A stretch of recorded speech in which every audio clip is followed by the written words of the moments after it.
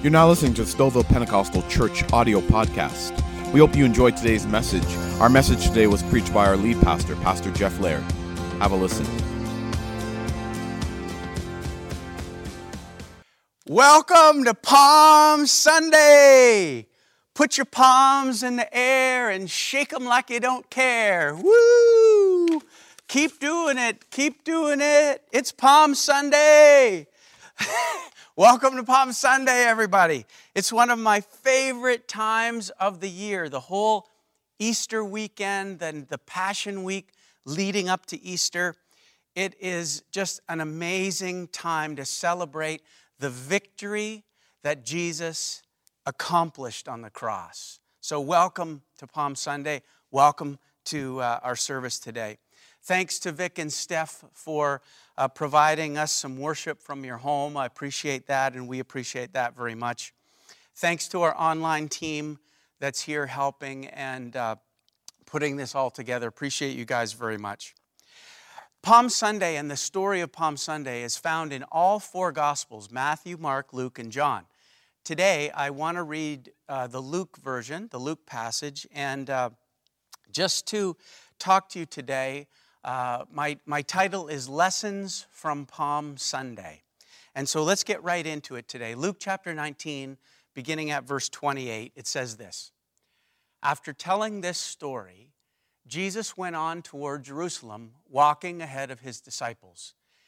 As he came to the towns of Bethphage and Bethany on the Mount of Olives, he sent two disciples ahead. Go into that village over there, he told them, and as you enter it, you will see a young donkey tied there that no one has ever ridden. Untie it and bring it here. If anyone asks, why are you untying that colt? Just say, the Lord needs it. So they went and found the colt just as Jesus had said. And sure enough, as they were untying it, the owners asked them, why are you untying that colt? And the disciples simply replied, the Lord needs it. So they brought the colt to Jesus and threw their garments over it for him to ride on. As he rode along, the crowd spread out their garments on the road ahead of him. When he reached the place where the road started down the Mount of Olives, all of his followers began to shout and sing as they walked along, praising God for all the wonderful miracles they had seen. Blessings on the King who comes in the name of the Lord. Peace in heaven and glory in highest heaven. But some of the Pharisees among the crowd said, Teacher, rebuke your followers for saying things like that. And he replied, if they keep quiet, the stones along the road would burst into cheers. But as he came closer to Jerusalem and saw the city ahead, he began to weep. How I wish today that you, of all people, would understand the way of peace. But now it is too late, and peace is hidden from your eyes. Before long, your enemies will build ramparts against your walls and encircle you and close in on you from every side. They will crush you into the ground and your children with you. Your enemies will not leave a single stone in place because you did not recognize it when God visited you. This is one of the great stories. And let me just say, here it is, Jesus walking in or riding in on this donkey, and the crowd goes wild, and they're shouting Hosanna, and they're giving him praise. And 5 days later, the very same crowd, I'm sure that a lot of people who were shouting praise, 5 days later did this. This is what happened in Matthew 27. This is what it says. Now Jesus was standing before Pilate, the Roman governor. Are you the king of the Jews? The governor asked him. And Jesus replied, you have said it. But when the leading priests and the elders made their accusations against him, Jesus remained silent. Don't you hear all these charges they are bringing against you? Pilate demanded. But Jesus made no response to any of the charges, much to the governor's surprise. Now, it was the governor's custom each year during the Passover celebration to release one prisoner to the crowd, anyone they wanted. This year, there was a notorious prisoner, a man named Barabbas. And as the crowds gathered before Pilate's house that morning, he asked them, "Which one do you want me to release to you, Barabbas or Jesus, who is called the Messiah?" He knew very well that the religious leaders had arrested Jesus out of envy. Just then, as Pilate was sitting on the judgment seat, his wife sent him this message: "Leave that innocent man alone. I suffered through a terrible nightmare about him last night." Meanwhile, the leading priests and the elders persuaded the crowd to ask for Barabbas to be released and for Jesus to be put to death. So the governor asked again, "Which of these two do you want me to release to you?" And the crowd shouted back, "Barabbas." And Pilate responded, "Then what should I do with Jesus, who is called the Messiah?" They shouted back, "Crucify him." "Why?" Pilate demanded. "What crime has he committed?" But the mob roared even louder, "Crucify him." This is an amazing story and a huge turn of events. Luke chapter 19, beginning at verse 28 that we read, it really marks the beginning of Passion Week.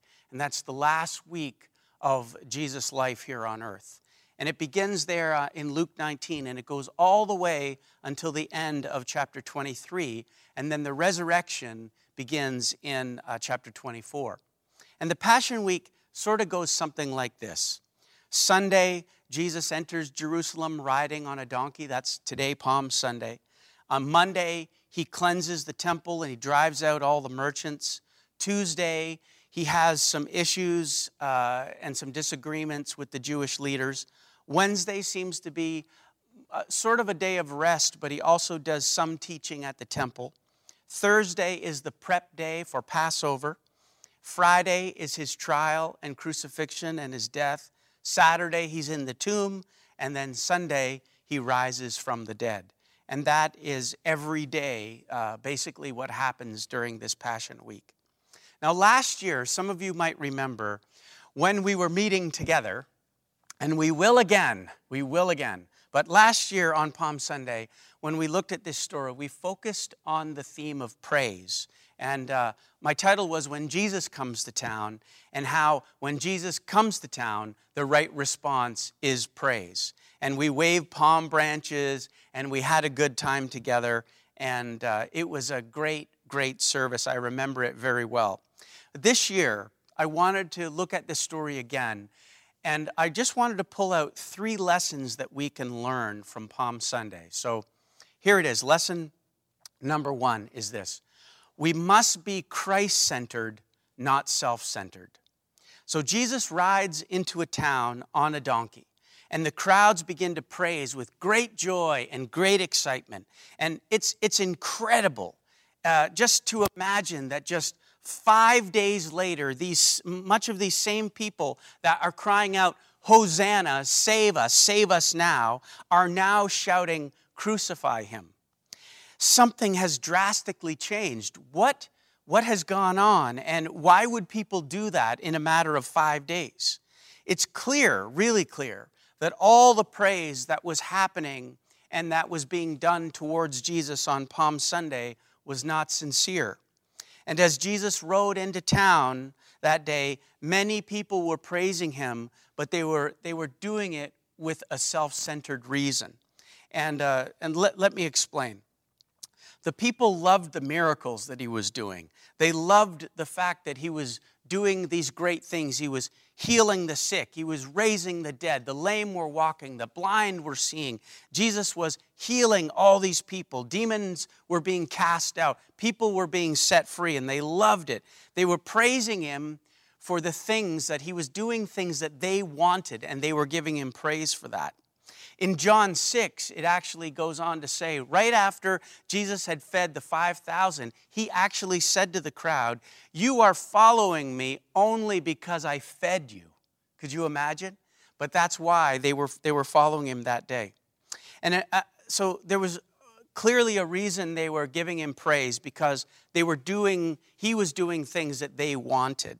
There was another reason, I think, that they were praising him that day, and it was because they thought that he was coming to be their political savior. Hosanna means save or save now, and they were crying out to him to be their political savior, that he was going to be the one, at least in their minds, that was going to free them from the Romans and deliver them from the tyranny and the oppression that they were under. They wanted to be set free. And so their praise was filled with this attitude of, what can you do for me? Not as sincere as it should have been. And a few days later, literally 5 days later, now they're gathered in front of Pilate's house, and all they see is a man who was supposed to be king in their eyes, but now he's beaten, he's defeated, he's not who they thought he was. He doesn't look like the king anymore riding into town. Those days are long over, and now he seems like he's beaten and useless and worthless, and they seem not to care if he gets crucified or not. And they were easily swayed by the religious leaders to do so. You see, as believers, we've got to understand that we have to place his will and his priorities above our own. We are to be Christ-centered, not self-centered. Jesus himself said, pray like this. He said, pray to the Father, your kingdom come and your will be done. And we're called to put our faith and our trust in him, that he's a good father, that he knows what he's doing. We are to die to our selfish wants and desires, and we're to recognize him as king. We're to recognize him as Lord, as ruler, as master over our lives, that he is the one that we serve. We don't serve ourselves anymore. We serve him. We are Christ-centered. We have been bought with a high price, and our lives now belong to him. And this weekend, heading into Passion Week and Easter, it so powerfully reminds us that he has given us everything, that he gave his life for us, and now we are to give our lives for him. We are Christ-centered, not self-centered. And Palm Sunday very powerfully, I think, reminds us that the crowd was focused on the wrong thing. And we need to learn a lesson that being Christ-centered is the way to live. Lesson number 2, we must be stable and not trendy. We must be stable and not trendy. So many people are praising that day because it was the popular thing to do. It was, shall I say, the trendy thing to do. There's this large group of people, they're all praising and laying their coats on the road and waving palm branches. And so people go, hey, well, why not? I might as well join in too. It seemed like it was the thing to do at the time. And then literally, like I said earlier, later at the trial, in front of Pilate, the popular thing to do or the trendy thing to do was now to shout, crucify him. Imagine for a moment, just think about it. I know some of us have heard this story many times, but just think about it in a fresh way today. Imagine for a moment in time, the popular thing to do was to release a murderer, a criminal, back into your own town and to let Jesus, who was your hero 5 days ago, be crucified. It's mind-boggling, but yet it happened. See, our faith and our commitment to the Lord, it's got to be better than that. We are stable, not trendy people. The Bible says we walk by faith and not by sight. God does not change, and we are called to trust in him. We are called to put our faith in him and to not waver in that faith. We can't let our circumstances dictate to us if we're going to serve him or not. Listen, we know that life sometimes gets hard. It gets difficult. A lot of us are going through a difficulty right now. Trials are going to come, but we must walk with strength. We must walk with stability. This is who we are as believers. You know, you think about this. Believers are actually called to swim upstream. Think about that. Salmon swim against the current to reach their home. And we must also swim against the current until God calls us home. See, it's not super trendy right now in some circles to serve God, but that shouldn't sway us. And those of us who have personally encountered Jesus, we know better. He has changed us. He's saved us. He's loved us. He has helped us time and time again. He is the light of the world. He's the hope of every nation. He is still the truth. He is still the way. And He is still the answer that the world so desperately needs. Somebody said, come on now. If you have a personal relationship with Him, remember, today your life is built on the rock. And the winds and the storms and the trials of life may come, but they will not blow you over. You are stronger than that. You are better than that. You are a person who swims upstream. You're a person with tough, committed character. We are to be a people of faith and a people of stability. We don't change our praise because something else becomes more popular. We don't shout Hosanna and then 5 days later shout crucify Him. We're a lot better than that. And this story reminds us of who we are in Christ. We are solid, stable people, and we don't change with the trends that come and go across our world. If you don't have Him in your life, you can invite Him in today. He's a difference maker. He's a way maker, and He is a profound source of joy and strength. He can be yours today. So that's lesson 2. We've got to be stable and not trendy. Number 3, we must not miss our opportunities. In Luke chapter 19 that we read right towards the end in verse 44, it says that the people, Jesus said, he was weeping because He said the people had missed their greatest opportunity. They had missed their moment of visitation. That God in the flesh was right before them, and they missed it. They missed that opportunity. And it got me thinking about missed opportunities in our lives. Like, think about through your life, the older you get sometimes, the more you look back and you see all the opportunities that you missed. Have you ever missed one? I've missed a few. I was just thinking, actually, it was funny, but I was just thinking this week about an opportunity that Helen and I missed. It was years ago now, but there was a house in a town that we were moving to that we really liked, but this house was way over our budget. And so we moved on and we didn't make an offer. We loved the house, but said, oh, we could never afford that. Never made an offer, and we moved on. And you could imagine that this is what happened. After we bought another house, we found out that the house that we really liked sold for the same price that we bought our house for. And we were like,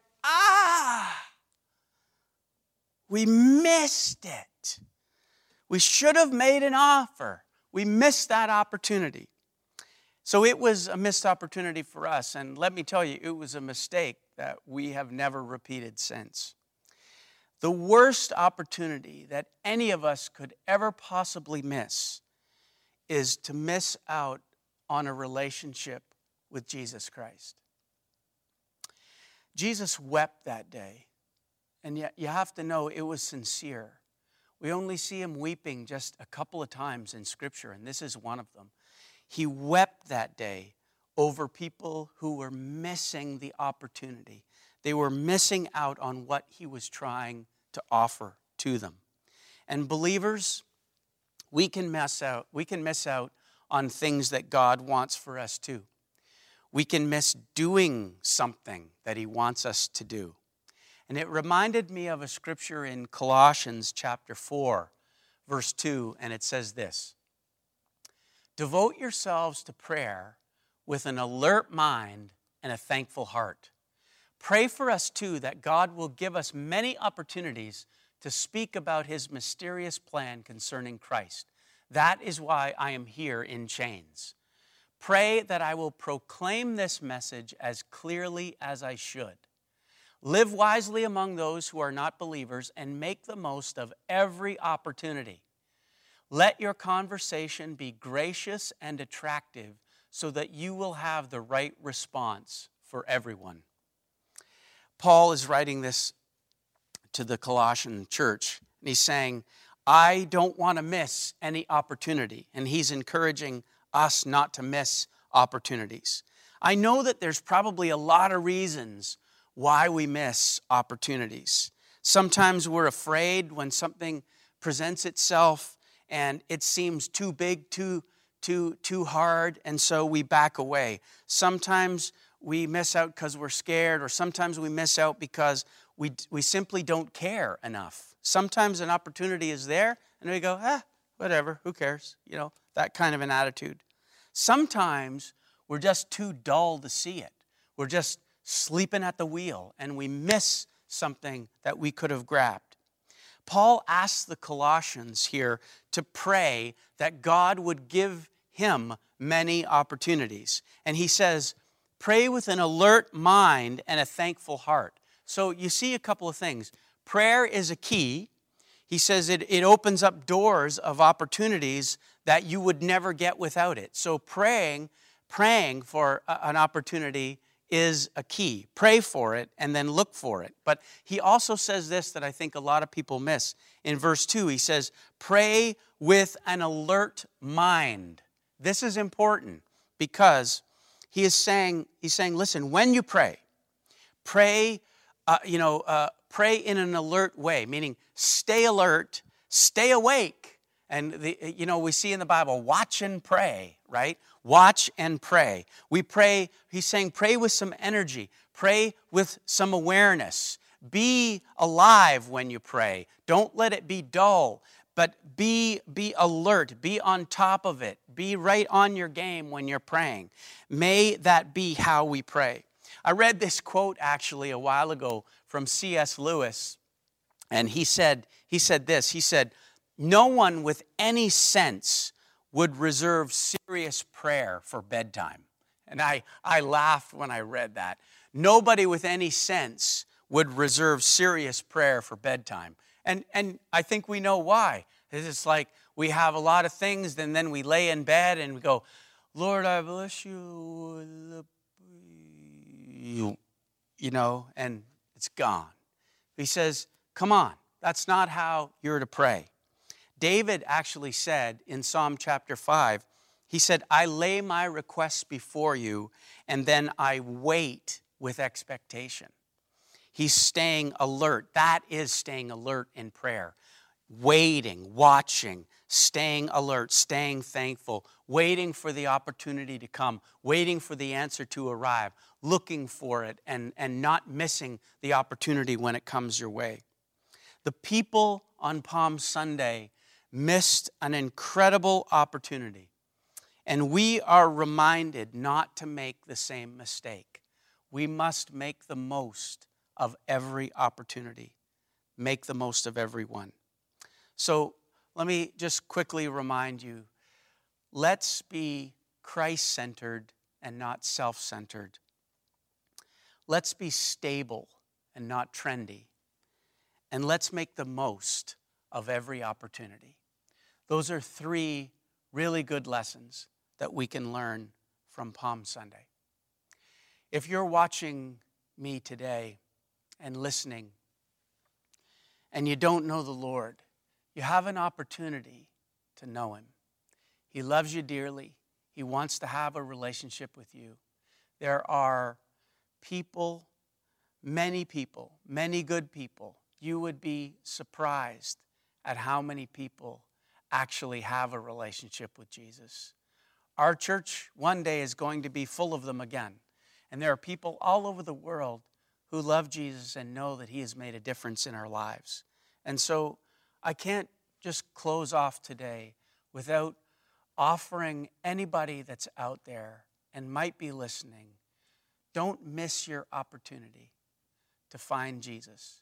He died for you on the cross, and He's worth at least some time to look into Him, to check Him out, to see how legit this is.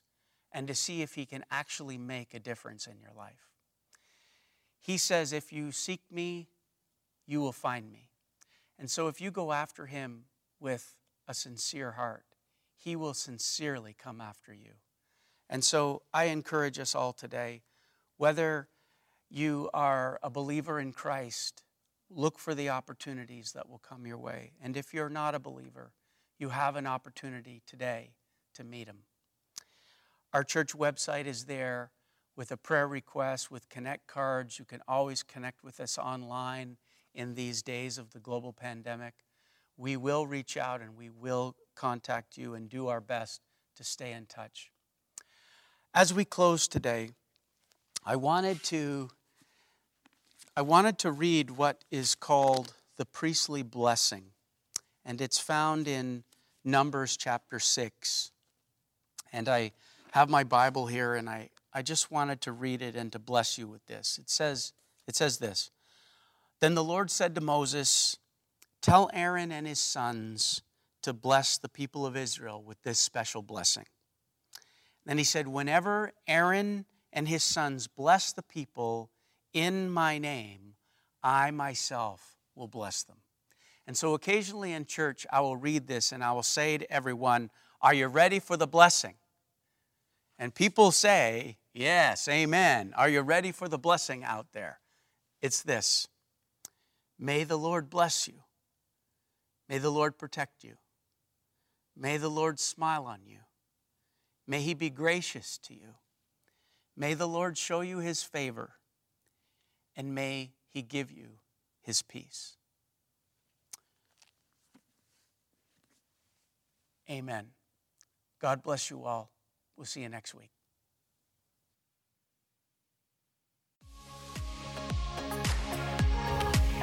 You have been listening to the Stouffville Pentecostal Church audio podcast. For more information about Stouffville Pentecostal Church, including events, ministries, and service time, please visit our website at www.spcfamily.ca. You can subscribe to our podcast on your favorite podcast store, including Spotify, Apple Podcasts, and Google Podcasts.